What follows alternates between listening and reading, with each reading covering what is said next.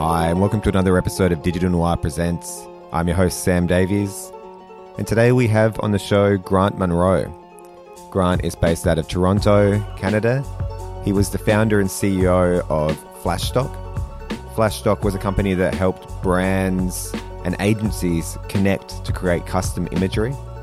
He has a background in software development and product management. He was at Nokia for a number of years.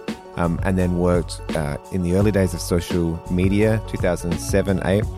I jumped in and talked to him about some of those early days, how he got into business and Flashstock, and then around the purchase of Flashstock by Shutterstock in 2017, which is a massive acquisition, and then where he's going from there. So a really interesting conversation touching on the current landscape of content and marketing, the process of very quickly, rapidly scaling a business. We also touched on culture and especially how you can create values and a why for your business in a rapidly scaling environment. It was a pleasure to have Grant on. Really appreciate his time. So without further ado, let's jump straight in. I'm a software engineer by trade and sort of evolved through big company into a product management role. Okay. And really wanted to sort of work in a smaller business. So joined a startup that was working in the digital media space, specifically around social media. And they were kind of a funny organization. They were pretty much all services. And the founder of, I guess, really was an agency, said they wanted to build a product and they wanted to productize it. And so this was around sort of 2007, 2008. And so their expertise was really within the social media domain. They were creating content. They were doing community management. They were building custom applications. But they had this really amazing roster of sort of Fortune 500 clients. And so I came in as the first product person. And my first job was see all the stuff that we do and tell me if there's a product here. And it became clear that there wasn't, because it was all sort of throwaway type work. But it's at the time, their clients, who were these big brands, were really struggling with the basics of workflow around social. So, how do I get content approved? Where do I store it? How do I review it? How do I measure performance? And so basically built the first version of what became the social media management category. Through this company, and I was running the product organization. And so then an interesting thing happened is, part of that company, they would do these very social specific pieces of production work. And so it was really the stuff that the agencies didn't want to touch, because at the time, they weren't really making much money off of it. And surprisingly, when they started to remove that stuff from the business, the clients freaked. They lost their minds. It was really important for them to have this low cost source of content. And so that was the first signal that, there's something there around digital content that the current models just don't work. And so for the next few years, that problem didn't go away. And if anything, it got worse. And then, I saw that, no matter what size of brand, no matter, what channels they're activating on, content was central to everything. And there was always this desire to do it better, faster, cheaper. And so, I always wanted to start my own company, so decided to start a business around that.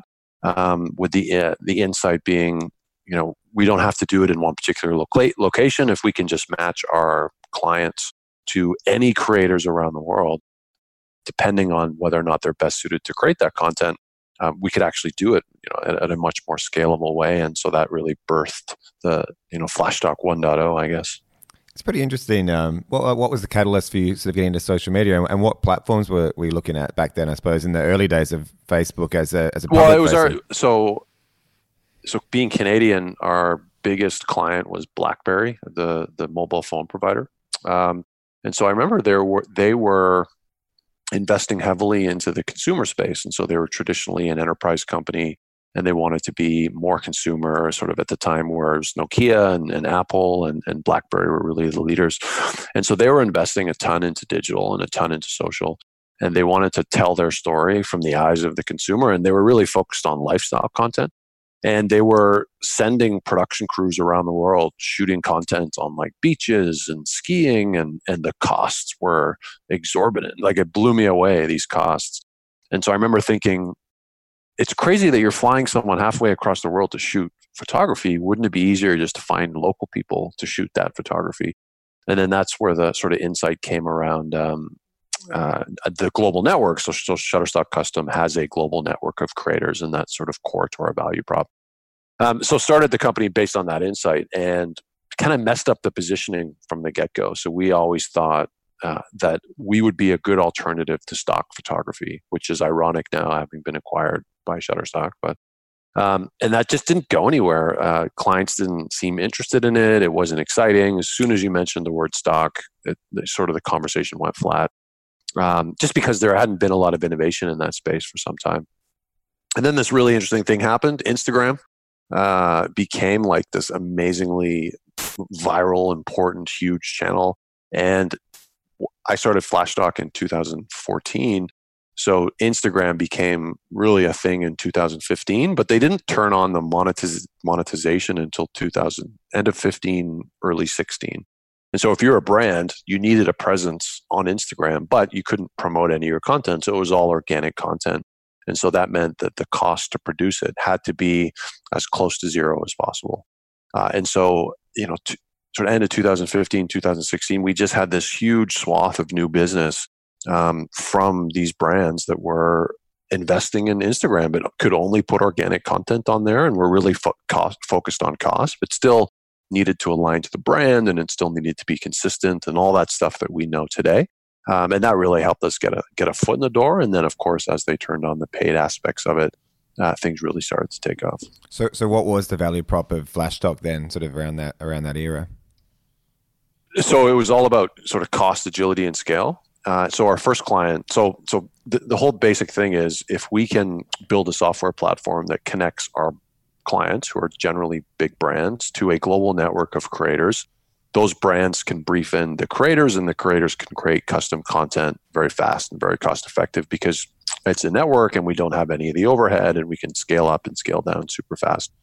And so the first client that we ever worked with was Anheuser-Busch Budweiser. And they, and this is to explain the value prop. And so what they wanted to do is, traditionally they'd used national level content. And so being US centric, US, like Australia, is a very big country, and it's very diverse. And so they figured assets would perform better if we served them in the region, if the content was created in the region where the consumer is sitting. And so rather, in the middle of January, which is very snowy in Detroit, showing me pictures of people playing volleyball on the beach on the West Coast, showing me people having, snow parties with our product, and they thought that would perform better. And so the first pilot project that we did basically had us taking pictures across 50 US states, all within a pretty short time period, all along the same central theme. And then they would take those assets and buy ads against them, but regionally targeted, and test the performance against these national levels. And so we saw early on that the ability to scale through geography was really, really important. And so obviously cost is a big driver, but creating localized content, especially when you're a big global brand, is something that we know drives relevance, which drives impact, and to do so in a cost-effective manner is obviously really appealing. When you were putting together, the first iterations of it, was it difficult trying to go out and find the creators and build the network? I know it's often difficult in that sort of two-tiered marketplace. Yeah, it's funny. So funny story. When you start a company, it's like you and a few people and not much money and a big idea, and everyone sort of thinks you're bigger than you are, because you sort of puff out your chest a little bit. So yeah, we didn't really have any photographers, and the initial idea, which was wrong, was sort of broad-based, almost like a marketplace challenge type environment, where you sort of send out this request really broadly and you get a bunch of assets back. And so we actually tried to do that, and it failed miserably. And that was like one of the painful learnings. Was it was really easy to find photographers, but it was actually quite challenging to find really good, talented photographers. And so this notion of curation, not of just the content, but curation of the talent, became really, really important, because we know that if a brand gets an asset, for it to be usable, it has to, meet the safety requirements. It has to be on brand. It has to be on brief. And all of this complexity sort of drives up the capabilities required for the creators. And so we found that it took us a while to sort of figure out our secret sauce. But once we had the profile and the segment of photographers that we needed, they were relatively straightforward to go out and attract. I would say it was a little trickier being a startup trying to acquire the customers on that side. Sure. Right. Going back to the big idea, how important do you think an idea is in a startup? Yeah, it's funny. So this is a space. This is a topic that I find actually pretty fascinating. And a couple things that I've learned, especially now having gone through the journey, is you kind of think about it in multiple layers. And if you are, let's say you're an entrepreneur and you just want to start a business and you just cherry pick ideas that you think will work, I think that's where you get into a bit of trouble, because the probability of that idea working is pretty low, no matter how good the idea is, because there's a ton of nuance. And it takes a lot of sort of discipline and cycles and energy to iterate and continue to make minor adjustments until it finally sticks. And if you're not convinced really at the base principle level that what you're doing is right, the chances of you just quitting are pretty high. And so I think the idea itself is not as important as opposed to like the vector or the market or the industry that you're going after is probably the most important thing. And then if you can align on like the principles of why you're doing it, and you have the energy to iterate, then, more ideas will come. And I suppose your background in software development and development, having that sort of agile, lean kind of mentality, I think a lot of entrepreneurs that get into business early maybe don't have that sort of agility and that ability to iterate. Yeah, it's funny. It's one of the things. So, I think the two most beneficial things on my background were the technical side. So, in starting a tech company, you don't have the same sort of mental barriers that a non-technical person would have in terms of being able to build the actual software.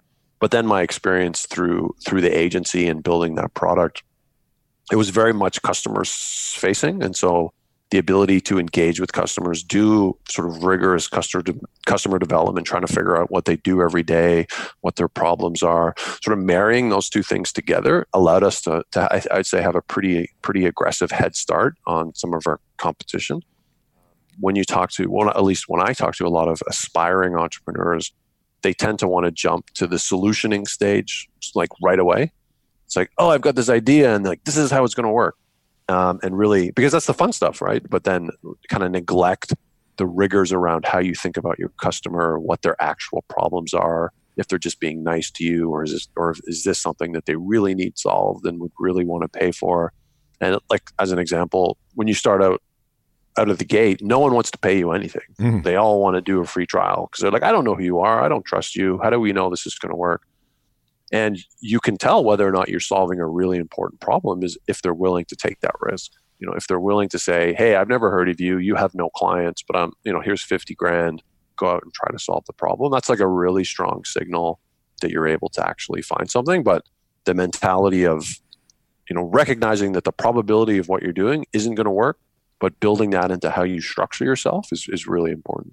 It's interesting. I was talking to a guy yesterday who works in innovation accounting, but he was talking about increasing the stickiness of a product to actually, to try and see if that value prop is strong, right? So increasing the barriers to entry, and if people are still going out of their way to get it, whatever it is, you can actually sort of test it that way. Yeah, so when you're working with big companies, what I've learned, what I start to see is, especially with some of the notable brands who have no shortage of vendors pitching them, the hard thing they have to do is sort of put their neck on the line to get you through procurement. And so procurement usually is pretty locked down. And, for them to create a new business case, to put a new vendor forth, a lot of it is reputational. And so they're putting themselves out there saying, hey, we've got this great vendor. I know we've got a lot of vendors, but this one's doing something fantastic. I'm willing to back them. That sort of ups the stakes on both sides of the game, because you don't want to let them down. It's less about the money and the transaction. It's more about the reputation. So that was an interesting human insight into that whole process for a startup. That's interesting as well. I mean, because that comes back to I don't know if you've seen that chart that's got sort of it's people, business, and then technology, and the sweet spot in the middle where the three circles intersect is sort of experience innovation, right? So I think a lot of startups have they have a business case. They'll come to someone for the tech, but like you said, they often forget the people side of it. But I think, especially in the kind of marketplace that you build initially, people are important on all three sides, right? So your customers, building those relationships, which you still have to do. Absolutely, 100%. And actually, so not being a marketer by sort of historical discipline, being a software person, the importance of being able to explain your vision and your mission as a company isn't so much, it's very important for your customers because, again, you're a startup, you have no legacy, so they have to believe in what you're doing. But it's such an important thing for the company, the employees of the company, the shareholders, the investors. It sort of brings that whole group together. And for me, that was a big learning. It's thinking about the company as a product itself, and what the end product that you're actually selling your customer is just one component of that. So the journey from 2014, Flashstock you started. So and so you were acquired by Shutterstock, which everyone will be aware of Shutterstock. What was that process like, and that was that taken by surprise, or was that part of the plan? Yeah, it was pretty wild. So it's funny now that we've been acquired. I have a lot of smaller startups asking me like, "Oh, how did you get acquired? We want to do that. We want to follow that route." But the fact that this ever happens to me is somewhat of a miracle because so many things have to sort of line up. But to give some context, so sort of kicking around the idea in 2013, sort of decided to do it full time in 2014, raised a little bit of friends and family money, hired a few people. So at the end of the year, we were, I think, 3 or 4 people. Then at the end of 2015, we had sort of, at the end of 2014, we had tweaked the positioning and tweaked the messaging, and we kind of grew a little bit, but nothing really substantive. I think we were about 15 people. And then in 2016 was like our banner year. I mentioned Instagram, so we grew from 15 to 80.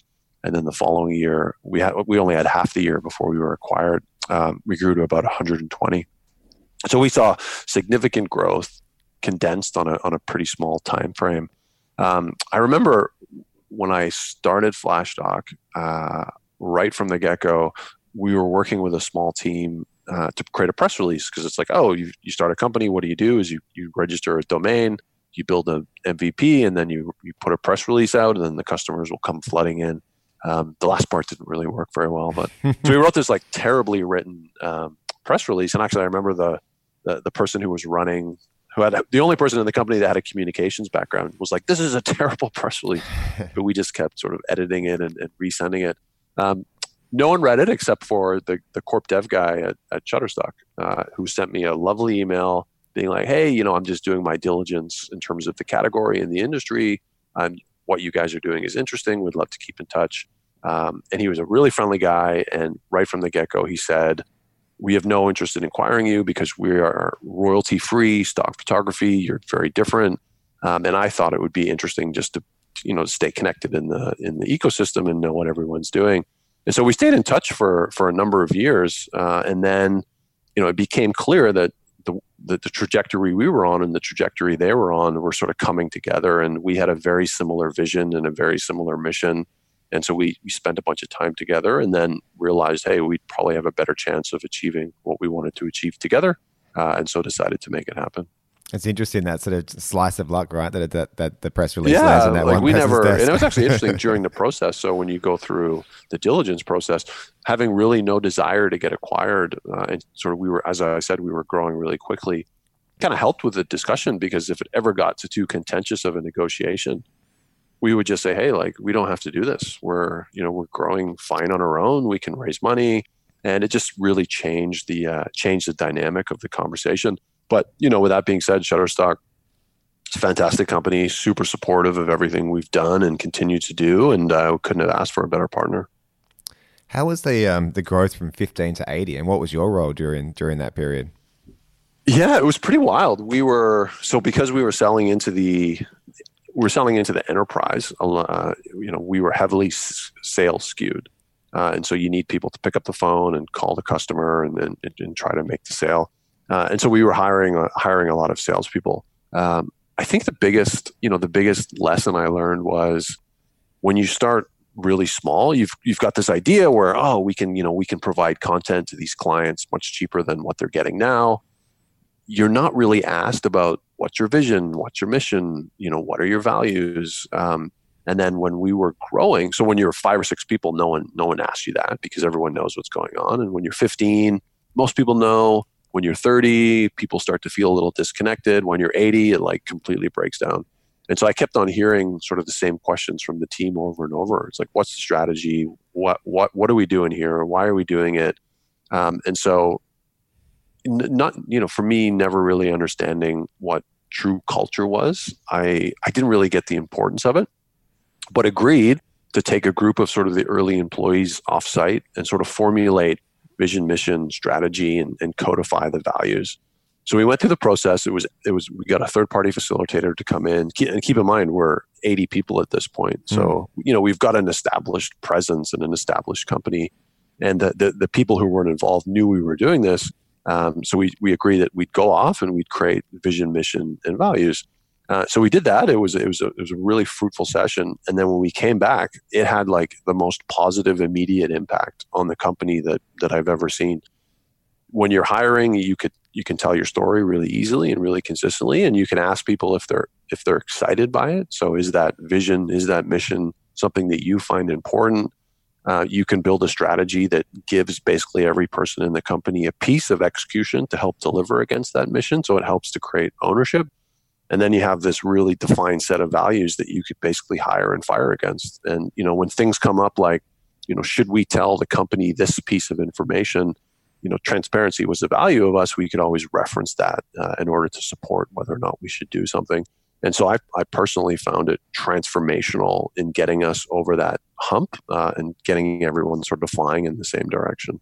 Was that hard after coming back from the, going and formulating that vision, coming back and communicating that to, the rest of the team that worked there? Yeah, it was, for me personally, it was hard. There's obviously a bit of ego involved. You're not sure how it's going to be received.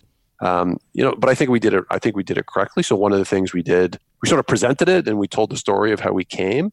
And then we got everyone in the company to break out into groups. And then for the values piece, write out behaviors that they think met those values and behaviors that they thought didn't meet those values. And then we used that as helping to develop the employee handbook. So it was really like a good way for people to internalize what we were doing. If I were to do it all again, I would do that up front. Sure. But it worked out really well in the end. So it was a good learning for me. And it's actually interesting now working in a bigger company where, there's a lot of people that haven't gone through that journey. And so they haven't seen the sort of pre and post impact of not having a vision, mission, and value structure to having one. And they, sort of were in the same camp I was and not really paying it as much respect as it sort of should be.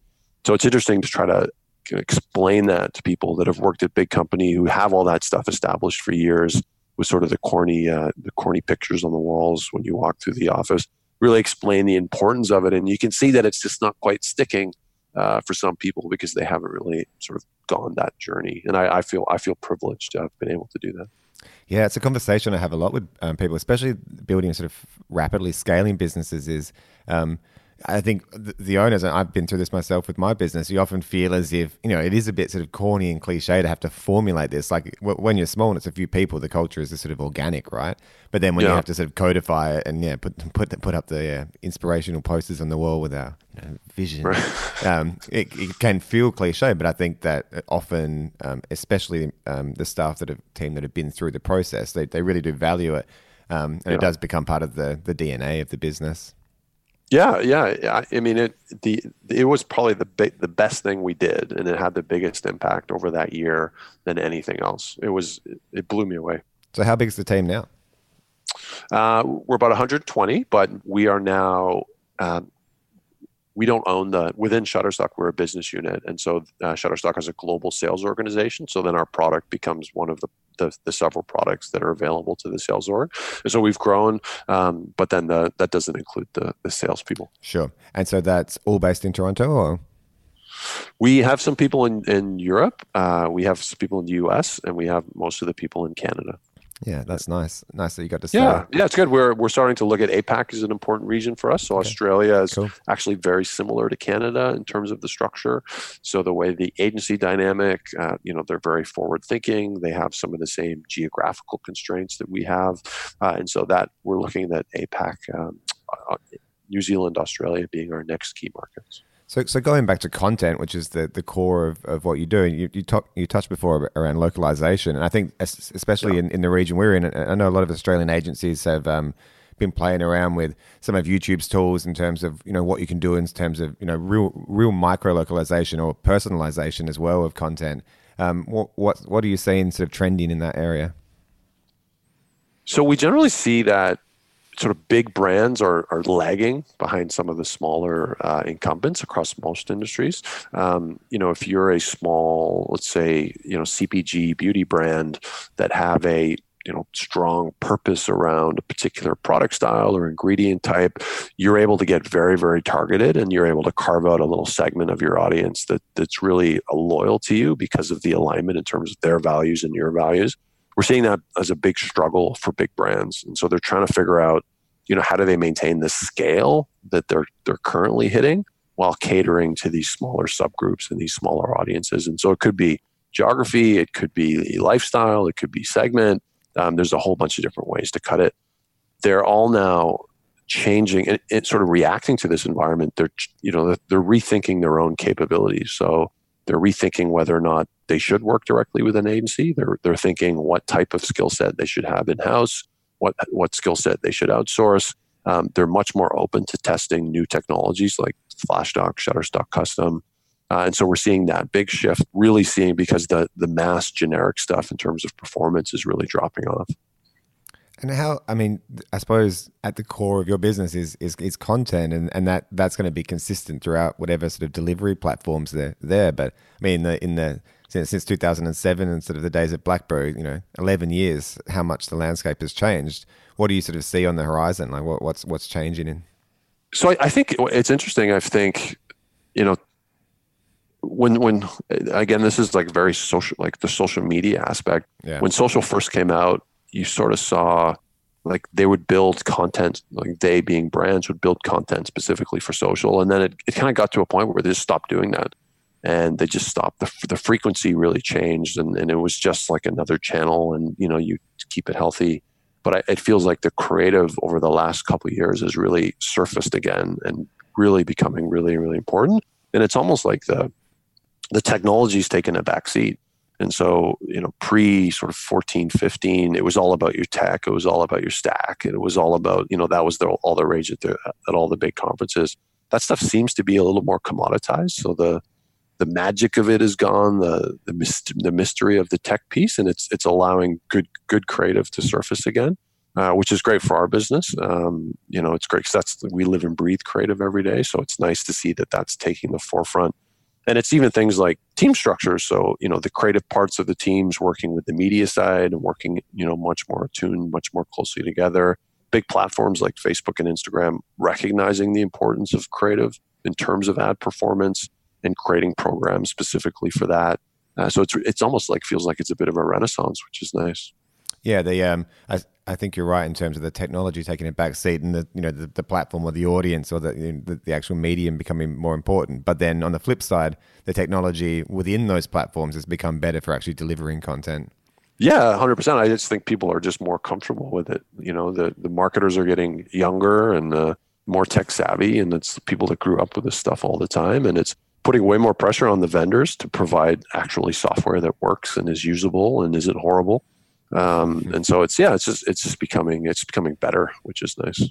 Yeah, it's an interesting world for marketers having to navigate the very quickly changing landscape of what tools are available. It seems that they change every couple of days, but it's yeah, there's definitely a lot out there. I don't envy the RFP selectors, that's for sure. So what's in the future for you guys? What's happening? So, I think a big part is how do we take our value prop. So if you think of Shutterstock is a big e-commerce platform that buys and sells asset. And so Custom is really focused on big organizations servicing large marketing budgets, large marketing campaigns. We're looking to bring our capabilities into the e-commerce world. So be a bit more self-service, be a bit more lower touch, and be able to provide the services that we provide big brands to sort of smaller brands and big incumbents. So that's something that's really exciting for us. And the technology and infrastructure that Shutterstock has provided us from all the work they've done on the AI side, on the content management side, is really enabling some of those workflows. So we're pretty excited about it. I think there's a huge market for that because, like you said, I mean, there's a lot of smaller brands that want to be able to play, with the same kind of quality of content and things like localization that some of the the big brands are able to do financially. So being able to provide those tools is pretty cool. Yeah, it's a huge market opportunity, and it is hard though, right? Because with the big brand, you're working over multiple campaigns and multiple projects, and people start to understand the look and feel, which translates into better work. When you're doing it with the smaller brands, they might not have thought that through as well, and so it's really important that they spend time in those right areas to actually get creative that performs well. That's an interesting point. Like, how much does strategy play into what you guys offer? I mean, is it more so just putting people together, or does strategy come into it? So we have an interesting vantage point because we're working with hundreds of different clients across hundreds of different verticals, and so we see when there's a deficit of strategy and when there's a surplus of strategy. And the best examples is when it's been thought through from top to bottom in terms of how all this comes together, and it really helps the stakeholders on the client side be able to explain clearly the types of things that they want. So if they don't have those structures and those frameworks to reference when they're making decisions about what assets they want to use, it makes it really challenging for everyone. And so one example is this notion of the look and feel. And so we've seen a big shift in terms of how brands think about that. When you ask someone who works at a big brand to define their look and feel, the chances that two people explain it in the same way is like pretty low. And so that makes our job obviously really hard when we're trying to communicate to creators all around the world what the brand identity is. And so we've developed a framework that allows them to basically explain what they think it is, and then we capture it in a really simple, structured way, sort of present it back to them, and then they can determine whether or not that's right. And what's really interesting is brands that are completely off the charts in terms of agreeing or not agreeing. So we're seeing that although we're focused more on the executional side, if we sort of push our requirements upstream, it forces some of these clients to think about, okay, yeah, how do I explain my look and feel in really clear and concise way so that I can push that decision making downstream, and I don't have to depend on, say, a creative director to approve everything. So that's helping sort of flush, almost like reverse engineering the strategy for them. Yeah, definitely. And I suppose that helps to create the quality that you want on the other end from the creative side. So if you totally. I mean, garbage in, garbage out. So and actually, that's why this creative space is such a hard space, because if you want to provide some creative freedom to the people creating the content, but you also want to be able to explain what the vision and direction from the client is. So it's always a bit of a balance. Yeah, nice. If you're going to leave our listeners with a thought, let's take it from more of the startup side. So if you're thinking about getting into the entrepreneurial space or starting your own business, what's one thing that you would you recommend to keep in mind? Yeah, talk is cheap. Just do it. Nice. I think there's an overabundance of ideas and a shortage of actual doing, and that's if you really want to do it, it's not going to work unless you actually do it. So, I couldn't agree more. If people want to find out more about Shutterstock Custom or yourself, where can they find you? Yeah, so they can go to Shutterstock Custom website. So if you just Google Shutterstock Custom, you can go directly there and you can get a ton of information. I'm on LinkedIn, and then you can tweet at me, Instagram me at gmunro123. Awesome. We'll chuck those in the show notes. Thanks so much for taking the time, mate. Really appreciate it. Okay. Yeah. Thank you. Good chatting. Awesome. Cheers. Okay. Cheers. Bye. Hi, everybody. Sam here again. Thanks so much for listening, and thank you, Grant, for your time. If you do want to find out about Shutterstock Custom, you can head to custom.shutterstock.com. And find out more about the product and the service they offer there. If you want to connect with Grant, like you said, you can find him on LinkedIn. Just search Grant Munro, Munro. and you can grab him on Twitter at gmunro123. If you enjoyed this podcast and you would like to hear more of what we do, head to your favorite podcast app and just search Digital Noir or Digital Noir Presents. You'll find us there. We would really appreciate it if you do enjoy listening, if you could leave us a rating. It helps our visibility so we can get this out to more people and continue to have these brilliant conversations. So thanks so much for your time, and we will catch you in a couple of weeks. Cheers. Bye.